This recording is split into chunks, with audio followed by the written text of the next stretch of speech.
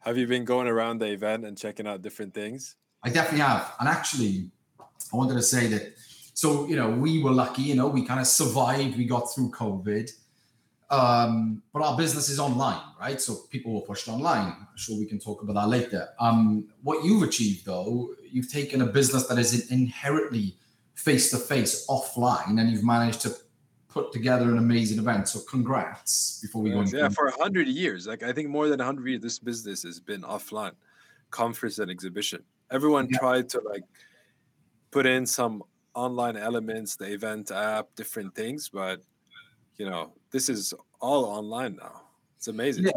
And, like I said to you the other day, I think there's an advantage, right? Because today I've been working, but I've had Step Conference on one screen and yallacompare on the other. And I've been able to dip in and out, and I've liked that. And, I think, I always really struggle with the idea of trying to leave the office to get to conferences. And I always love it when I'm there, but it's really hard to leave, right? So I think what I was saying to you the other day, because more and more content has gone online, more and more people are using podcasts and other mediums, I've been able to listen to more people that I want to listen to and learn more. And I think there's something in it, you can't beat the lawn at Step Conference and chilling and meeting people, but definitely. Best for sure. Yeah, but I think like you were saying, I mean, I think more people will be connected now, and more people will listen and watch and hear different things.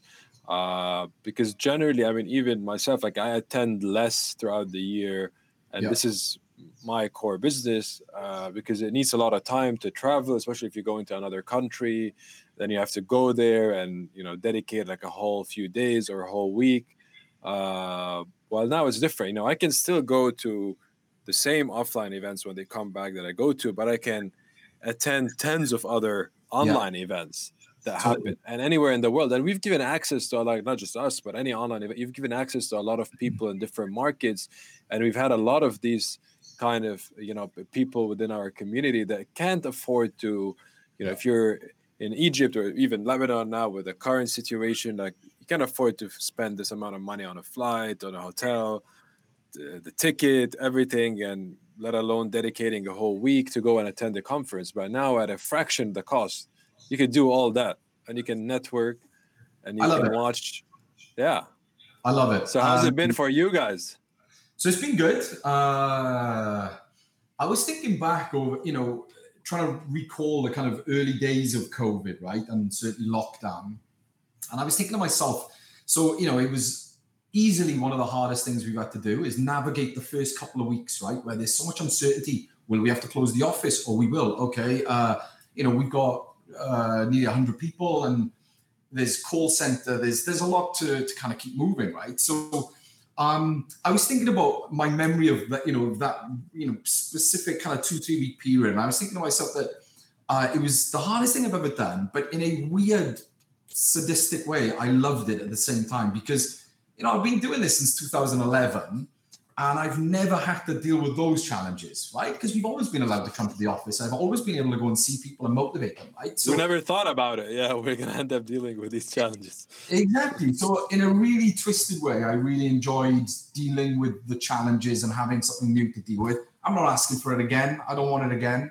But it was good, and we were lucky. So, I know a lot of businesses had it hard. For us, people still needed insurance, mandatory stuff, and they had to buy it online, and there was no option. Did you see the health insurance climb up? People seeking health insurance just because they're afraid. We saw two different things with health insurance actually. So car spiked triple for our business. It was amazing. And that was over a kind of 3-month period. It was crazy. And we were struggling to keep up with demand, actually, and process all those additional policies. On health insurance, we saw two very specific threads. On one hand, the people who would normally only buy a policy just to renew their visa, right? So it's ticking a box, get the bare minimum. That fell away, right? Because you couldn't actually get a visa anymore, right? There was a period where you just couldn't renew. So those people dropped away. But we definitely saw an uptick of people wanting a greater level of coverage. Whilst travel insurance obviously stopped for a few months, now what we're seeing is a big demand, specifically around Travel COVID insurance, cover. yeah, because they're worried if like they go Yeah. somewhere else and something happened. Yeah. Yeah. COVID cover essential. So yeah, two different threads. Whilst there was a big demand for car, what we noticed actually is a lot of insurers, they felt this demand and they wanted to beat each other, and they were offering lower and lower prices. So actually policy prices came down. So, you're selling more, but the GMV doesn't necessarily climb with it. But it's been good. Like, we're really lucky. We were really fortunate that just before lockdown, I think it was just before lockdown, we closed a round of funding. I got to tell you, there's no better time. Got lucky. Yeah. Well, we got lucky as well with our event, because we did our event a week before COVID started. Like a week before. I mean, before, like, it had started in China and there was talks about it and so on. But I remember we did the event and then I traveled the week after. And when I was away, that's when the whole thing just like exploded. So if we were 1 week delayed, we would have had, and doing it, having to cancel so close with a physical event, it's so we were lucky as well. But I'm glad you guys also managed to get that funding right in before. How many scenarios did you have to do when COVID hit? I gotta tell you, like, we had some really tense meetings, our management team. It's because on one hand, we might land this money and it would be amazing, and it'll really keep us moving. On the other, if we don't land it, we're going into a period of uncertainty, probably going to be a hit on revenue in some parts of the business.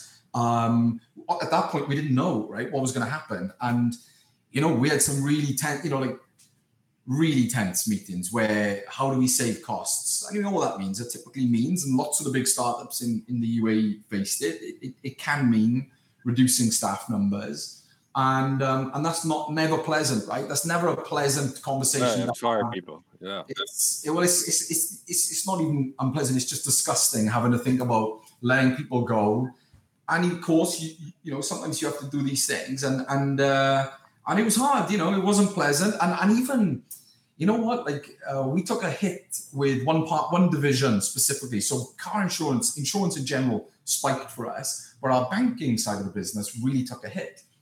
And I was having to explain to the management team that yes, we've just landed this money, but we still have to be uber cautious, right? We have to be really careful because we're taking a big hit here. Gross margin, a big contributor of gross margin to us is now starting to slip away. So don't get too excited. Don't think we can start spending again. We have to control it. We have to use it like it didn't exist almost. So that was a hard balancing act as well.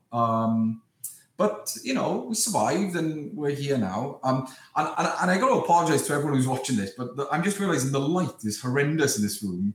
I look very. This isn't sunburn. This is lighting. I promise. You look good. You look good. Cheers, mate. I'm sitting here in a very dark room with like two lights, but cool. Yeah, it's a studio in out of like Studio City, Production City. I love it. Dubai, yeah. Looks good. So, yeah, I mean, can you take me back a little bit when you first started? I mean, I think you basically. Opposed to like, the usual known that you should, focus on your startup full time. You should not be doing two things at the same time. But you actually managed to do it and you were pretty successful at it. So you had a job and then you started yallacompare while keeping your job, your kind of like safety net. Yeah. You probably worked your ass off, but you're here. Yeah. So how do you do that?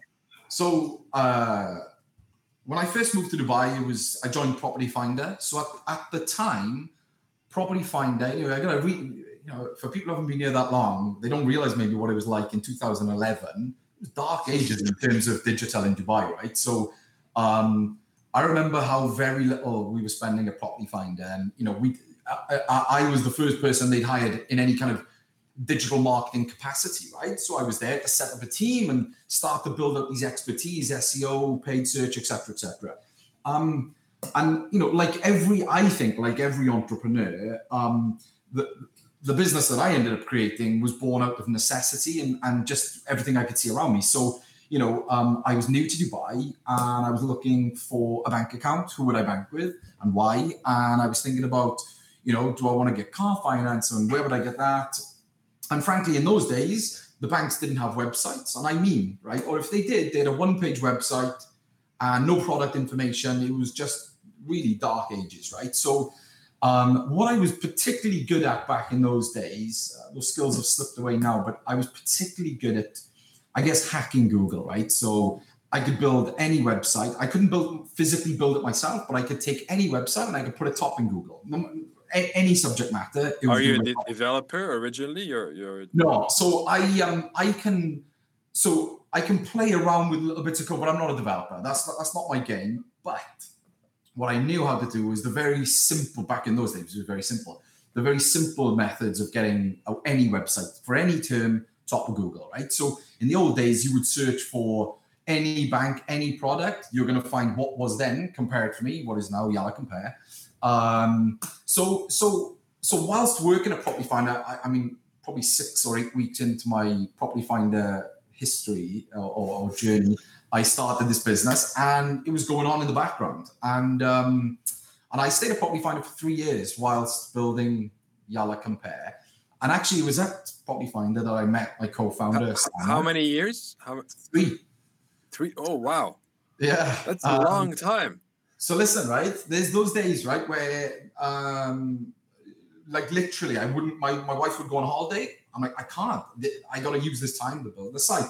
The weekends, dinners, brunches, whatever it is, I can't do it. I'm building, right? So really hard work. Sama and I, my co-founder and I, we both had new babies as well. So, jobs, new baby, new business. It was tough, man. And I've said before, but in those days, there was times where you were so stressed that, there's almost no chance the revenue's ever coming. It's so far away.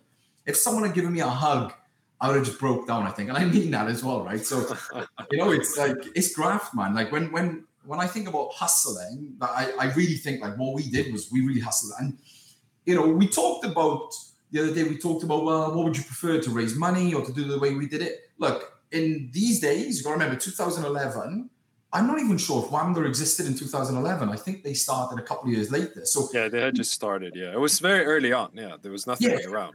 There's no step conference. There's no Wamda. There's no ecosystem. I mean, it was nuts actually. It was really early days. So it was really tough. So it's not like we could just click our fingers, meet 100 guys that might seed us or invest in us. It didn't exist.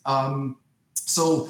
If I had to do it again, I'd rather be funded from day one, definitely. I think the advantages of what we did is it meant that, by the time we did meet investors, we were quite far down in our journey. We had revenue, we had proven ourselves over a number of years. We had clients and, these clients are big banks regionally. So, pros and cons. I wouldn't choose this path if I had to do it again, no? Did you feel that you spent too long? Like 3 years is a long time. Did you ever feel that, during those 3 years that, okay, this thing is not going to work. I'm just going to stick it at my job, try something else, maybe? Definitely. Me and Sama, we clashed a couple of times. It's like desperate, right? You just like, I can't, because basically what I would do is I would wake up and I would work. So I'd wake up around 6 and I'd work for 2 hours on the startup and then go to work to Property Finder. Well, in that time, I'm obviously trying to spend time with my newborn daughter as well. So she's on my lap. And I remember very vividly splitting my screen, right? So I had YouTube on one side with some cartoon, maybe Peppa Pig, whatever was available in those days. On the left and on the right is me trying to do my work. And, but so, it definitely, it adds flavor to the journey for sure. But again, maybe not to be repeated. Yeah, that's awesome, man. That's great. And so after that, you went on. So the 30 is when you left. Was that when you fundraised, or was that before? Yeah. So we had an offer of angel funding, and it was at that point that I was going to quit Property Finder. Up until that point, the kind of revenue was kind of lumpy, right? So it could support. By this point, Sama was had already gone full time, so it could support him. But it wasn't quite going to be enough. It was just enough for me to have a little bit of extra money every now and again, right? So It wasn't until we raised the money in 2014. It was an angel round, a total of $500,000. It wasn't until that point that I went full time. And before that, you were spending on the company as well. Like you guys had costs running for 3 years.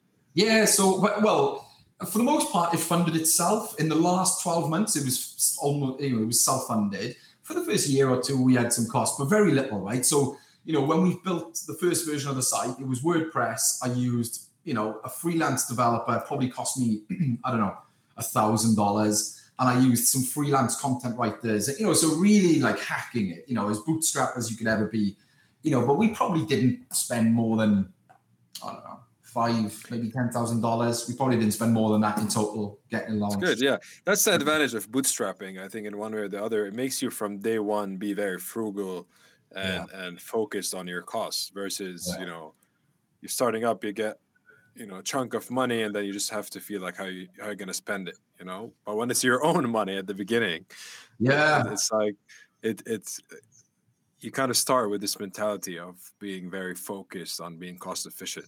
Yeah, and Sam to this day, holds that mentality. He's much better than I am. He's like $1,000. What? Like he really focuses on those $1,000 spends, which is good, which is really good. That's positive because like I started off by saying, we just raised money. It's COVID. That doesn't mean you go gangbusters, bridges on Shakeside Road and radio. That doesn't mean you do that.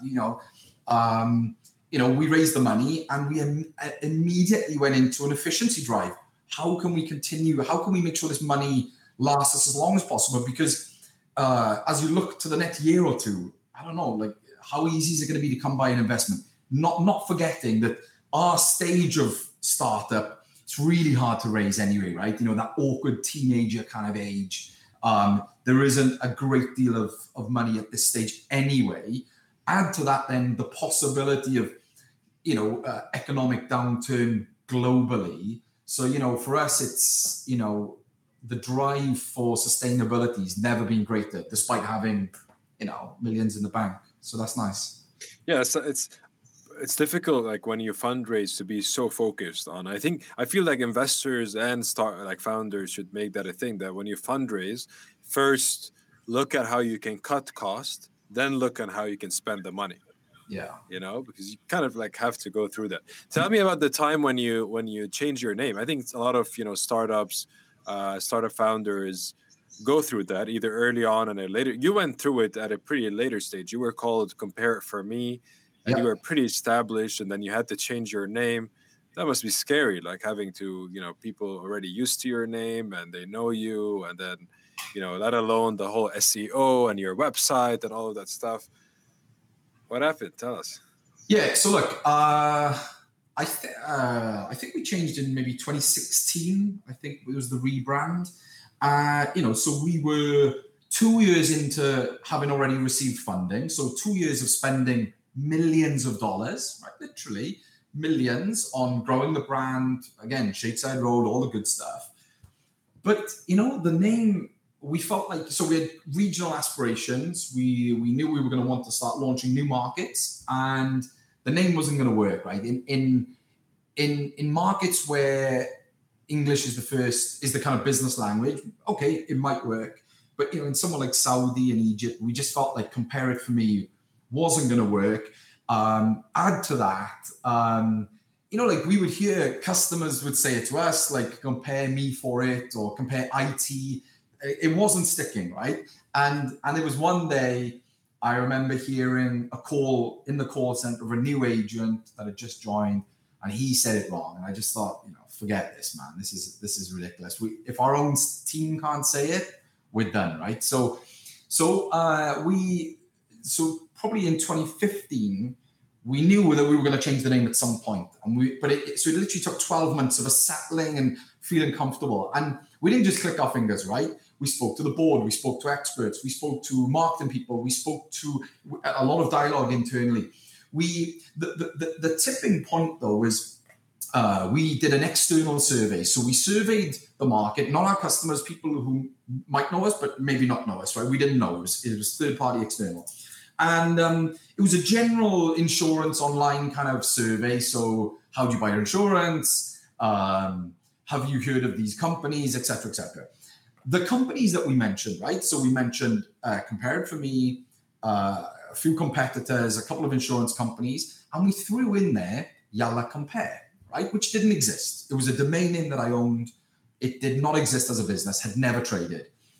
The report was crazy. Thousands of people took the survey, and what it told us was Compare It For Me got the best brand recall. So thank goodness something was working, because people were recognizing us as a brand and recalled us more than any other brand. Good news. The second best recall, or most recalled, was yallacompare, which and it was really close. It didn't exist at the time, yeah. It really didn't exist. And we were like, this is crazy, but it does speak to people, right? For one, yallacompare means go compare. To anyone who speaks Arabic and they know what yalla means, it's something they say 10,000 times a day. I'm a parent, and you need to say yalla sometimes, because get your coat, etc., etc. Even I say that now. So, and if you're, English speaking or English first language, then one of the first words you learn when you get to Dubai, apart from all those swear words, is yalla, right? So we knew it was going to speak to people, but and the funny thing is, it's the same number of characters as Compare It For Me, but it doesn't sound the same. It's so much cleaner, yallacompare, right? So that was the reason. In terms of the technical switch, it wasn't as hard as you might think, right? I mean, for one, if anyone searched for the brand Compare It For Me, which they continued to do for a good 2 years, it's only just really died off. They would still find us, right? We were still going to be the top in Google for Compare It For Me, and we were still going to bid on that term just to make sure that you found us, right? So, and we kept the colors the same as well. We're only now thinking about the color change, but we wanted to make sure that the transition, if not by name, was at least by color and font, and these kind of things continued. So we lost a little bit of ground SEO, but that doesn't last very long, so that was fine. We had one really scary moment, right before we were about to make the switch, technically make the switch, and then make the announcement. Our lawyer flagged that someone had a similar name. Oh, we're like, oh my God, like, what precautions do we take? It turned out, we were good, right? We had the trademark, everything was covered. And then the end decision was, it's fine, we go live, and it's been fine. But yeah, these kind of things, you can't, I think, in the early days, we wouldn't use a lawyer, right? Why would you, right? I don't need a lawyer. We'll just get forgiveness rather than permission. It's that kind of attitude. And I think the further in you get, the more you kind of realize that you want that. You want the safety net, if nothing else. You want to know that. Yeah. There was this ad that you did. Was it like with like a sheep or a camel or something that's like really memorable? What was it? A screaming goat. A goat. Yeah, I'm gonna try to look it up actually. One second. Please. But people loved and hated that ad in equal measure, right? So people were on Twitter like swearing, like, "Oh my God, this ad!" And is it this one? I want to play. Scroll up. If you go to our account, click on yallacompare, and then scroll down. Well, it could be that one. Could be that one. I think maybe these are all your videos. Yeah. So look, this ad. Try this one. Can you hear it? I think it's here. Just about hear it. Same vibe. Yeah. So we did a bunch of basically animals. That's like so memorable. I remember it very well. It was coming up with all the video. But how did you come up with this ad? Who came up with this idea? So now it's playing. Gonna stop it. That's it. Yeah, there you go. And that got 3 million views, right? So just that one video got 3 million, and I think they all did pretty well actually. And right. So if you want to talk about bootstrapping, this is at a point, we made those videos when we had money in the bank. I'm the voiceover, me entirely. The video editing was done in-house, took half an hour, me and the video guy. You were the voiceover for this one, or this was all of them? I'm the guy singing, the guy speaking. That's me. Gotta have multiple. The one saying yallacompare as well. That's you. Oh, no, compare. That's me. There you go. Yeah. So, nice.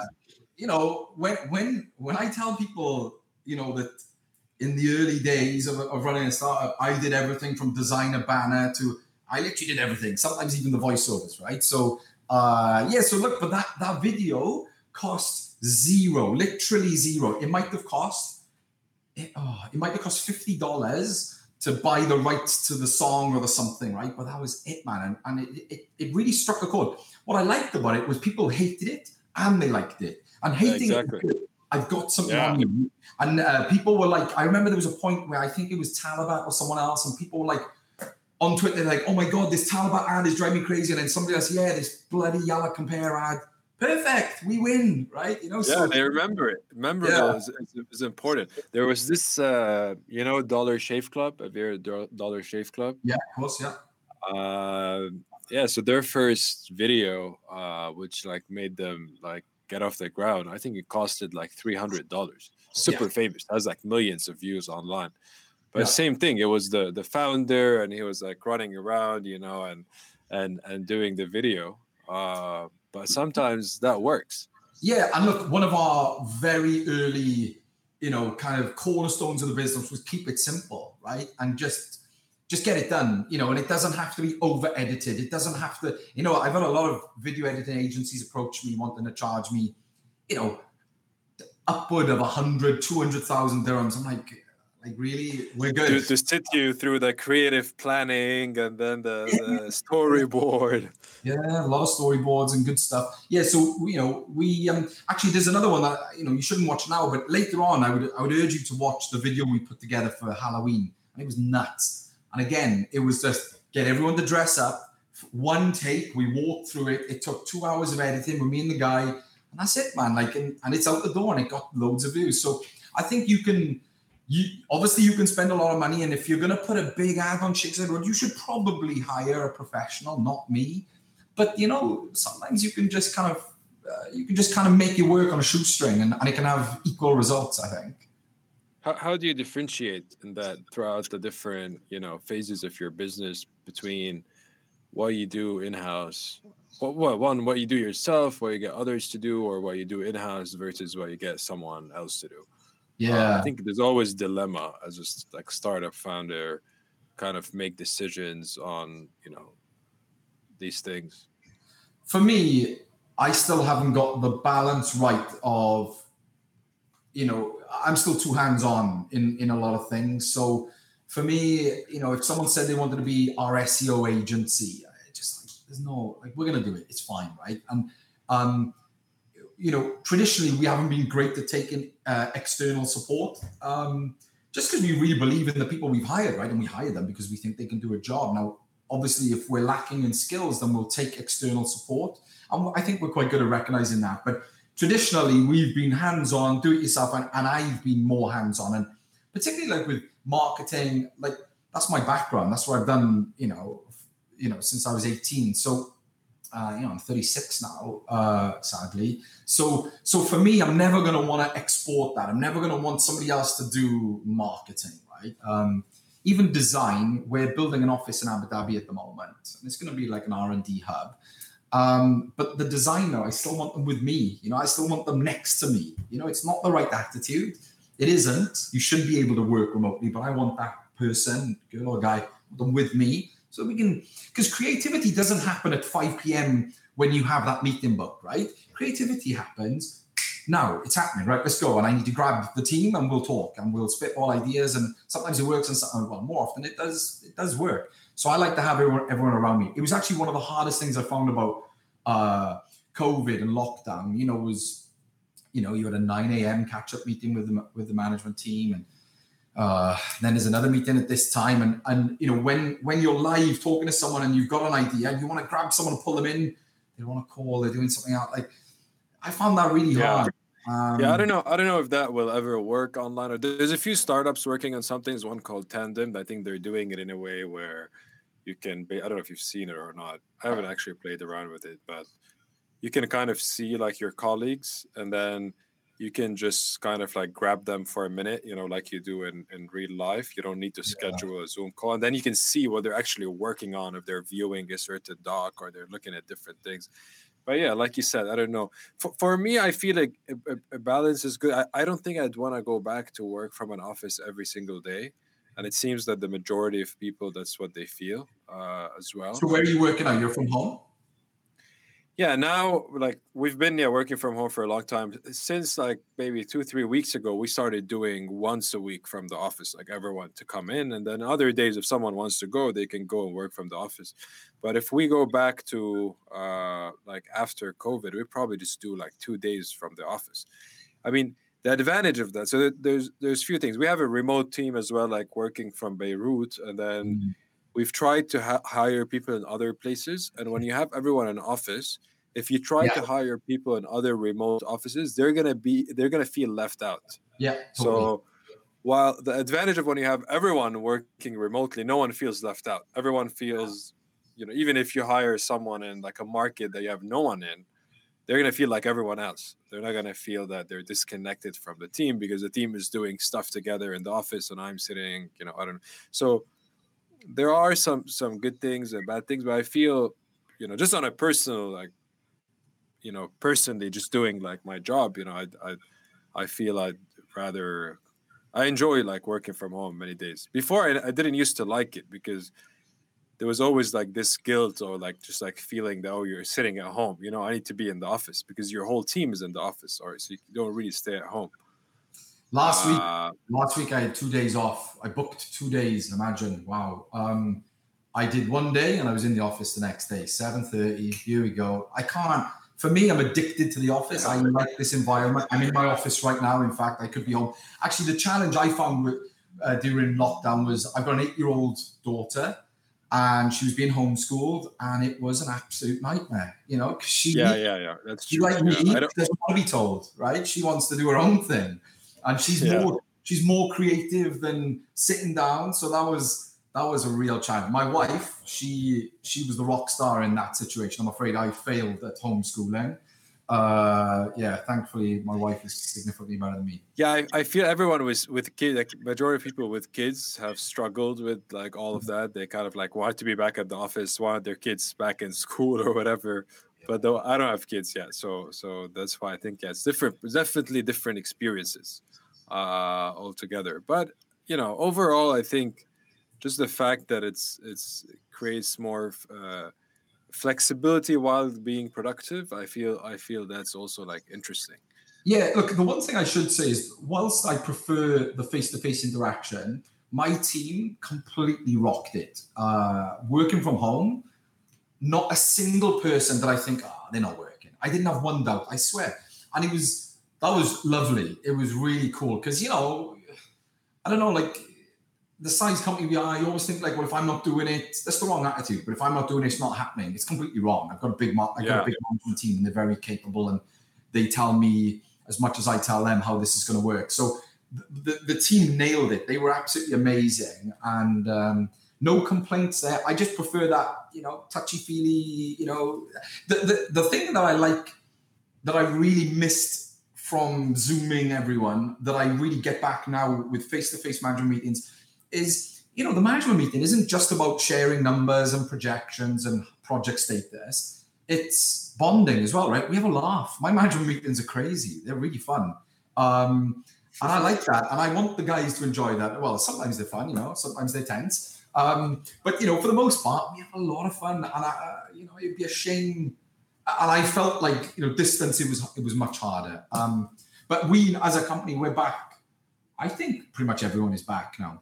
But one of our biggest challenges actually was running the call center during COVID, right? So running a big call center from people's houses. And again, we were hitting record numbers. So they nailed it. I think, and I've thought about this quite a bit, but I think like, apart from the fact that the team, they knew, and I rallied the troops. I told them, guys, this is the time we need you most now. This isn't the time to be at home goofing off. This is the time where we got to fight together, right? We have to make this through, and we'll make it through together.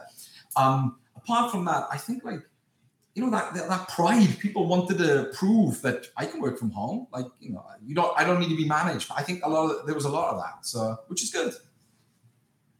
In general, many of the employees like enjoy that. I feel like people like you're saying, like I can be like responsible, get the job done.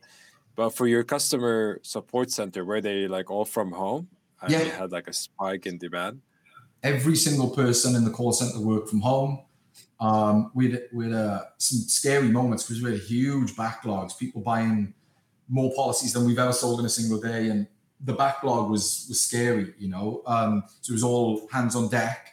But yeah, they nailed it. They did really well. No complaints at all. And now we're even thinking about the future. What does the future of work look like? Do we have a big office? We've got a pretty big office, and we were talking about expanding. We're definitely not going to expand that office now. Like you were saying about remote working, we need to get better at it anyway, because we've got an office in Egypt. We're soon to have an office in Abu Dhabi.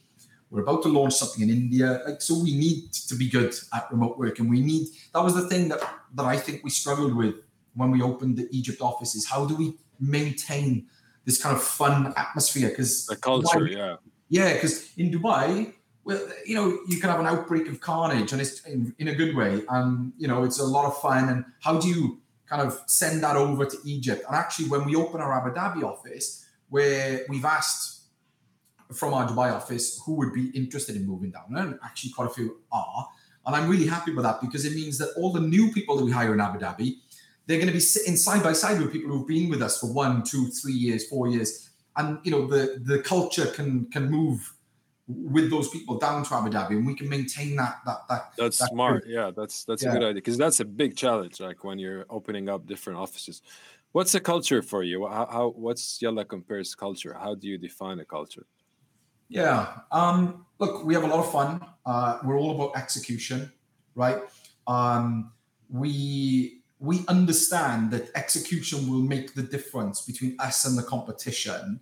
When you consider that most of our products are commoditized products that lots of other people could sell, for us, we know it's about execution and customer service, and these kind of threads we're always pulling back to. So when it comes to customer care, we go over and above. I think, if we make a mistake, the customer gets the policy for free. I don't want to advertise that, but to make 2,000 dirham to make a customer unhappy, no, the network effect of that, it's not worth it, right? So yeah, like I say, it's for us, it's about execution. We understand that, when people say knowledge is power, I don't know if you've read that 12-week yearbook. It's kind of a model that we follow.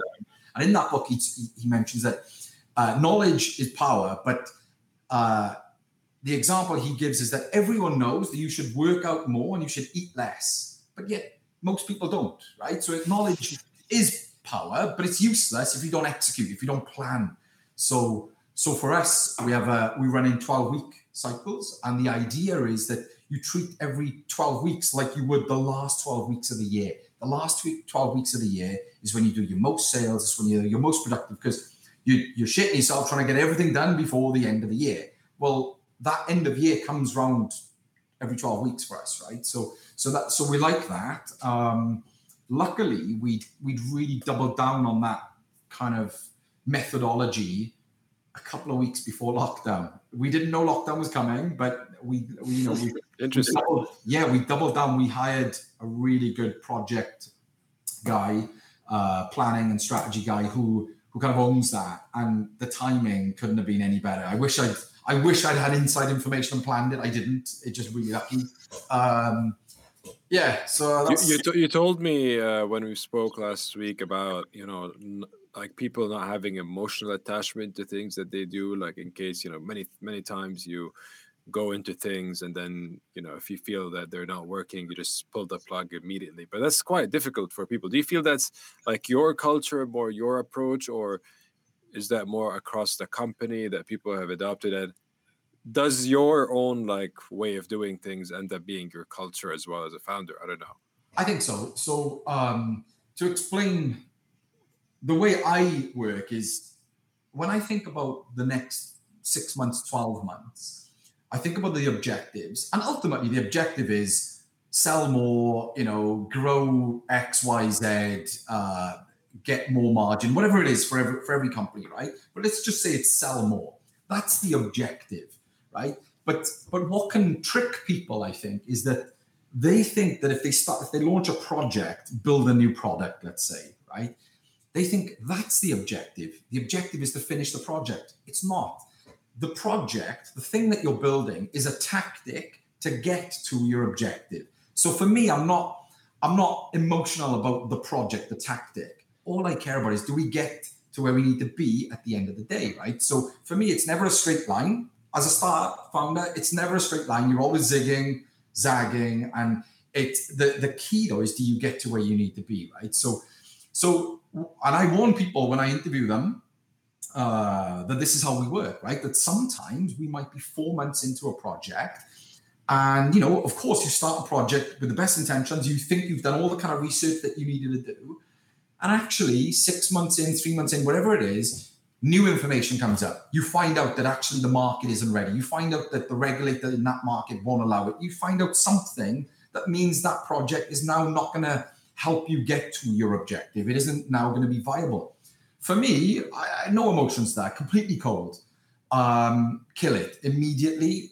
We move on to the next thing. Now, I think some people find that really hard. It's wrenching, right? To commit yourself to a project, and then the boss, the big bad boss, says, we're stopping that now. Now, as best as you can, you try and get them to get to that decision themselves, right?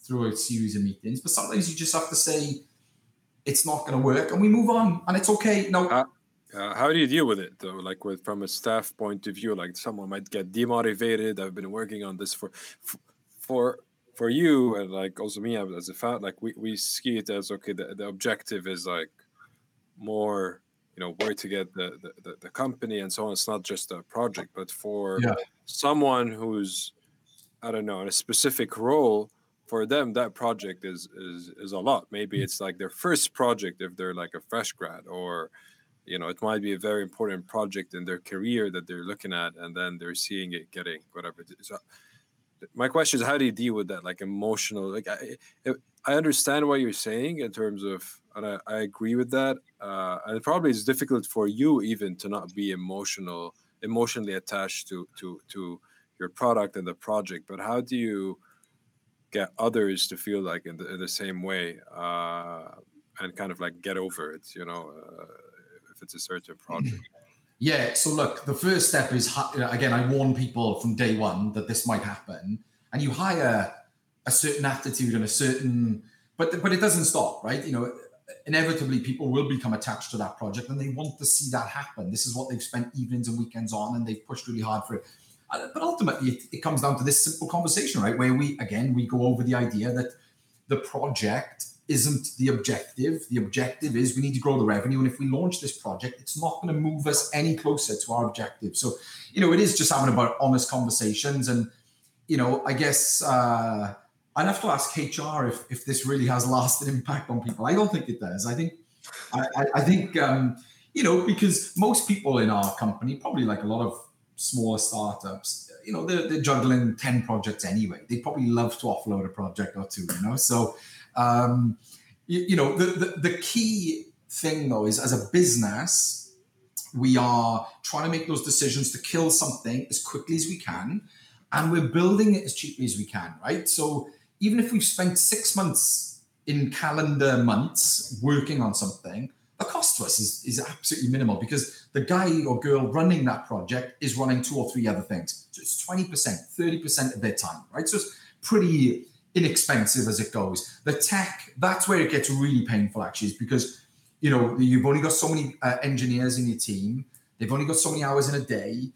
That's where this, I think now we're getting much better as a team, as an organization, at evaluating something and being really brutal. So we have very regular sessions where it's like prioritization. It's like, okay, we love this project. We still love it. However, if you want to launch these 2 other things, which are really quick wins and they will have an impact, we got to bump this. And actually, the last 12 months have been really hard for bumping things, right? Because we've launched huge projects, huge partnerships with Etisalat, VFS, the visa registration guys, ADIB, RTA. These projects, they were vortex. They sucked all of our teams in, right? So then you kind of come up with a bit of a tech debt, right? You're almost not working on any, you leave maintenance behind, you leave general basic updates to your own website behind because you get sucked into these huge projects. But now we're being a bit more aggressive and a bit more selfish, I suppose, wanting to make sure that we spend our time doing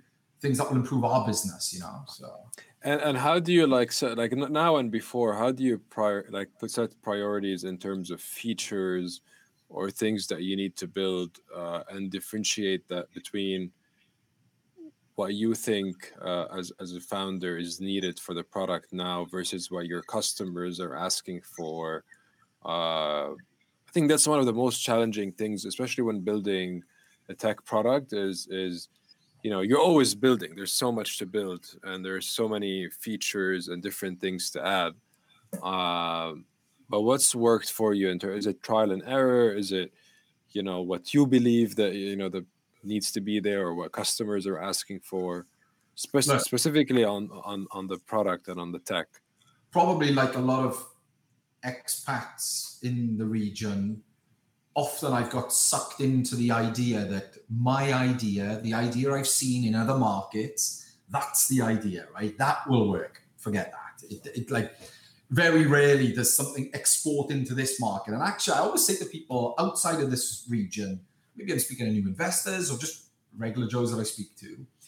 I always say that actually what we built with yallacompare, it's not reinventing any wheel. That there's no skill necessarily. It's almost copy paste to what they would do in the UK. The skill, though, the real skill is that we've regionalized it, right? We didn't just go compare, launch it in Dubai. It wouldn't work. And actually, their model is quite different. The localization, that's the trick, right? And that can be as simple as having a call center. In the UK, you'd never have a call center. Why would you bother, right? It's the last thing you need. Here, though, they want it, right? To get back to your question around how do we decide certain projects, for us, it always comes back to, is it going to grow our revenue? Is it going to improve our margin? Is it going to help our customers? So is it going to differentiate us from the competition? So those three pillars, if something doesn't really help one of those three things, you got to really question it, right? So it's something that we talk about in management meetings, making sure that those three things are front and center, that the 12-week goal for the next 12 weeks, that we remember what we're trying to achieve in those 12 weeks and what we're working on. Does it really impact that? So it makes it a far less emotional meeting when you can just refer back to these things. I mean, margin for us now is so important, right? We have to become more sustainable, as does every startup. Are you profitable now? No, so we're not at the moment. We were getting really close, actually, just before COVID. We raised money. Obviously, we're more focused on growth again now. But I think, it's not going to be like the old days. You raise money, blast it all on hyper growth. We're not interested in that. Obviously, we'd love some hyper growth if we could get it for free, but more now. The first thing we did, actually, when we raised, as I said, we looked into how we could save. The second thing we did is we looked internally very critically, and we said, where's our skill set? Where are we? We ranked ourselves for data utilization, right? So how good are we at utilizing the data that we have? How good is our tech for what our customer needs and versus the competition and versus where we would love to be, aspirationally, where we would want our tech to be. And actually, to be honest, when we looked internally, we were all disappointed with where we were, which is cool, right? Because, on one hand, we just raised money, so we've impressed someone, and we haven't just impressed anyone. We've impressed an industry heavyweight, someone that we would love to have on board.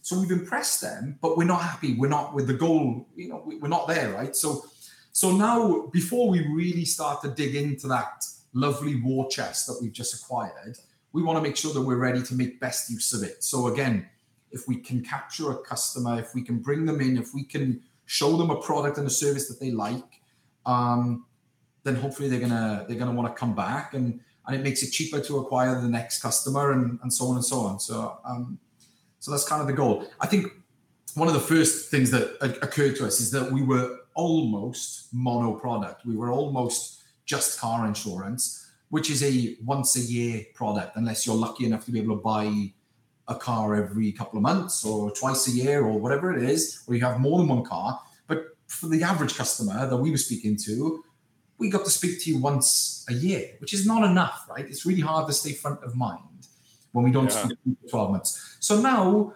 we've started to launch more and more products so that we can be in your home and we can help you in more stages of your life, right? Whether that's home insurance, watch insurance, or any other kind of insurance. And insurance, sorry, go on. A little bit off topic, but what do you think of Tesla's car insurance approach? Since like car insurance is pretty big for you guys. I mean, it's really smart. I expect more and more people to do it. I think it's some way from threatening our business, I would think, purely on the basis that whether Tesla like it or not, and I am one of the saddos that put a deposit down for the Cybertruck. I'm one of those. Me too. It was $100, but yeah, might as well. Have you ever had a single update from them? No. But anyway, I never thought I'd buy a truck in my life. Like I always hated trucks until I saw that one truck. You know, that truck is cool. I need that. It is. It's amazing. What me is I ride motocross in the desert, and there was one ad or video where they drove an ATV up the back, and I'm like, done. Yeah. I'm in. So, but I think for the most part, it's a very expensive acquisition, right? And if I think back to my hometown in Wales, it's probably generations away from Tesla being affordable, right? Really now, that's not coming anytime soon, right? Whether they banned fossil fuels forever, Teslas aren't going to be affordable in my hometown in Wales. If I think about the average person in the Middle East, a $50,000 Tesla, that's not happening anytime soon, right? So, but I agree with the idea that they're able to track the way that you drive, the way that you brake, the way that you accelerate, the way that and the amount of times that you use that car, right? I mean, imagine during COVID, people weren't driving their cars, and yet car insurance is the same cost. It's not right. Yeah.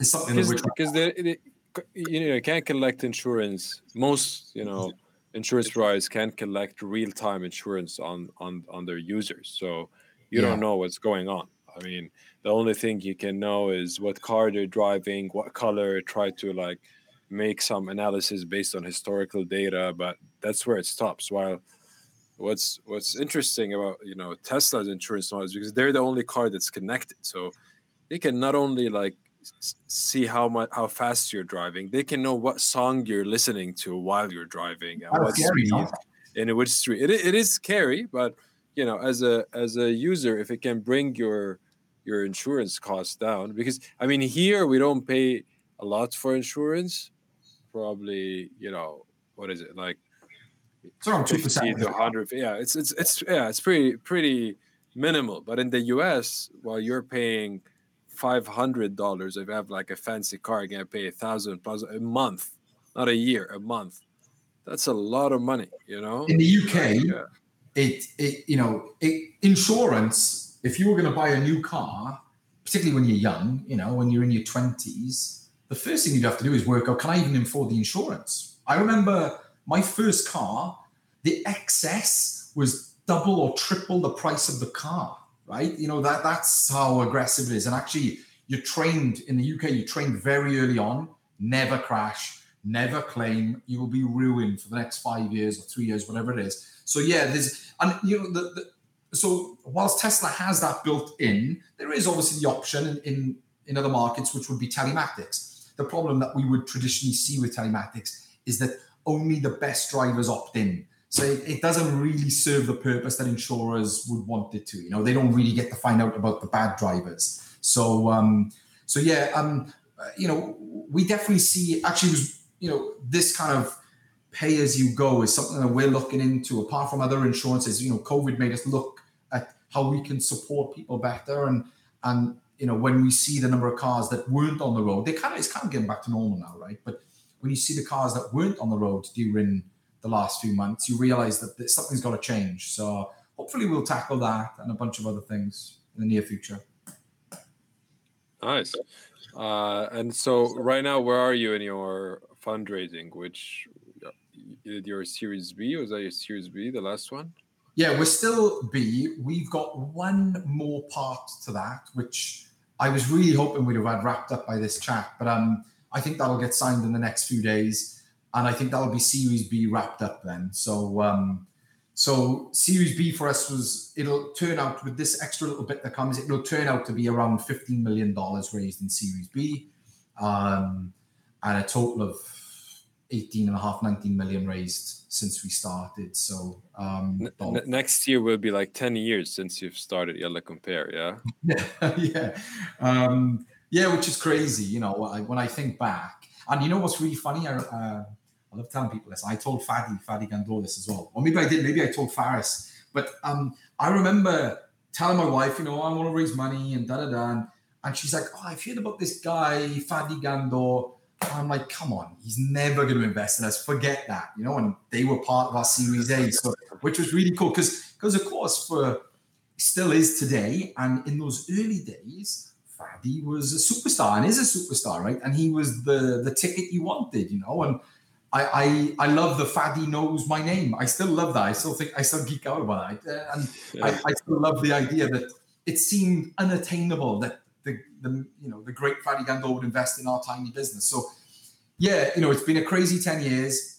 You know, a wild ride, loads of ups, loads of downs. The fact that I have co-founders makes it bearable and makes it significantly easier. And for any debate or argument that you might have, you have 20, 30, 40 times more good times and 40 times more reasons why you appreciate them, you know. So I remember actually when we closed the Kipco deal, Jonathan phoned me, the deal is signed, right? And this is at a time where, can we survive? You're literally having those conversations, right?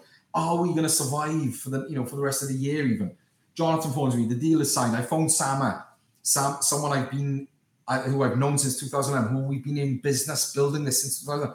I could barely speak for 30 seconds, you know, like I was so cut up, and it was months of like nervousness and pain, and you know, it's massive like highs and like deep lows, you know, like yeah. Within a day, you start the day, you're going to be a billionaire. Then midway through the day, we're going to be shut down tomorrow. And then, you know, like you have this wild ride. And actually, talking about that wild ride, we closed Kipco money. We announced it to the public. We're rock stars. We're amazing. The very next day, the insurance regulator here in Dubai says 6 months, every aggregator needs to be regulated. Holy shit. Like, now what are we going to do? Panic. Now, it's fine. We're acquiring a broker. We're going to be fine. But we're only going to be fine because we raised money, because now we've got the money to acquire a broker to become regulated. But, you know, like you're at the top of that mountain for seconds, and then you're going to get ripped right back down again. You know, it's like snakes and ladders, basically. So, but yeah. It's a big wild ride for sure. Yeah, absolutely. Awesome. It was great having you. We're running out of time, but this has been amazing. It's been good. Thanks for coming on. Oh, thank you. Great having you.